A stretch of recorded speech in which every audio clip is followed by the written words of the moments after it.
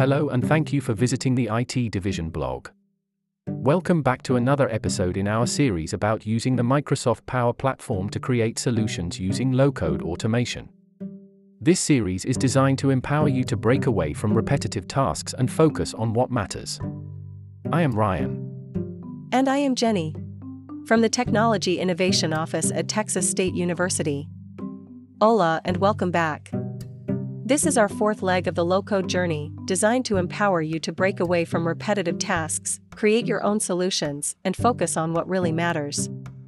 If you missed our previous lessons, be sure to look at previous posts in the Division of Information Technology blog at Texas State University, including the ones called "Never Miss an Important Email from Your Boss" and "I want to create my own tech solutions, but I am not a coder. Where do I begin?" I also recommend the post called "I want to develop an app, but..." for a good background discussion on Power Platform. In our last few posts, we created several workflows using the templates and a few customizations, and in this episode, we will learn something a touch more complex, with one goal: how to trigger a flow from your phone using a button. We will also build a flow from scratch. The scenarios we will use are simple. In the first scenario, I will look at the times when I am working on something, and I find my groove. I want to make sure that I am not interrupted, especially if my schedule appears to be open.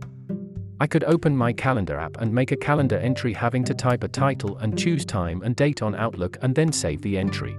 By the time I have done this, I have already become distracted and lost my train of thought. Another example of the first scenario is when I get called for an emergency meeting and need to quickly block my calendar for an hour. The second scenario looks at waking up in the morning, feeling sick and knowing you cannot make it to work. This is a time when you would need to write an email to your colleagues and boss to let them know you will be out, open your calendar and block it for the day. If you're super thorough, you would also make sure the calendar entry is there and the message went out. Not the kind of things I think about when I am sick. On the other hand, I could just unlock my phone, push a button and be done. Back to being productive and creative, or going back to bed and focusing on healing and recovery. By the way, if you are listening to this as a podcast, make sure to visit the TIO News section in the Texas State University Division of Information Technology blog at doit.wp.txstate.edu. That is also the best place to find the instructional video and screenshots that you can use to complete this simple low-code project. So, this is how we do it, with low-code. Log into Power Automate. In the home page, use the keyword block to search for existing templates. You will find one which is applicable to this project: block out my Office 365 calendar for an hour. Important. Notice that there are other templates that appear to do some of the things that we intend to do here, but they are designed for Outlook.com and we are working with Outlook 365. Stick to the 365-based solutions. Choose the Block Out My Office 365 calendar for an hour. Once the template flow is complete, you will be able to customize it with a message for the calendar block, test it online and on your phone. Learning tip: notice that in the start time and end time we use an expression. Start time is set by the expression UTC now, which is the time when the button was pushed. And end time is set by adding an hour to the current time with the expression add hours, UTC now, 1. Great job! You finished your first button-triggered automation. Now let's go to the second part of our build. We will build a similar solution from the ground up, and use it to notify our team that we are sick and will not be at work. Like before, log into Power Automate. In the home page, look at the left section and choose Create. You will see a section at the top that says Start from Blank. Yes, this is the first build you will create without a template. Choose Instant Cloud Flow. In the pop-up window, give your flow this name, Out Sick, and choose the trigger called Manually Trigger a Flow and click Create. You will see the building canvas with the trigger already populated. No need to change anything there. Click on New Step. On the Choose an Operation block, type Send Message in the search field. The Actions pane will show several options. Choose Send an Email, Office 365 Outlook. The Outlook Send an Email block will be added to your flow canvas. Enter the email addresses of your team members and supervisor in the To field. Enter out sick in the subject line. Enter a message such as I am not feeling well today. I am not able to make it into work today in the body section. Learning tip. In order to not annoy people, especially your supervisor, enter your email in the to field for testing and then edit in the appropriate names when you are ready to go into production. You have now completed your notification part.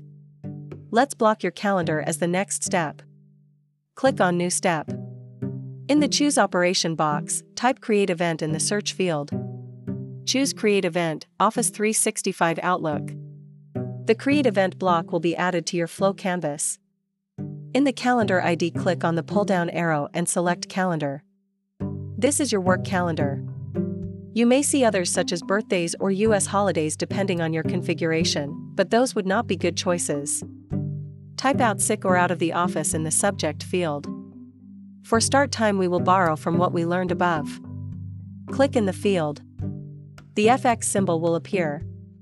Add the expression UTC now in the expression box and click outside of the Create Event block. For end time, we will add 8 hours from start time, again using a function we saw above. Click in the field. The FX symbol will appear. Add the expression add hours, UTC now, 8, in the expression box and click outside of the Create Event block.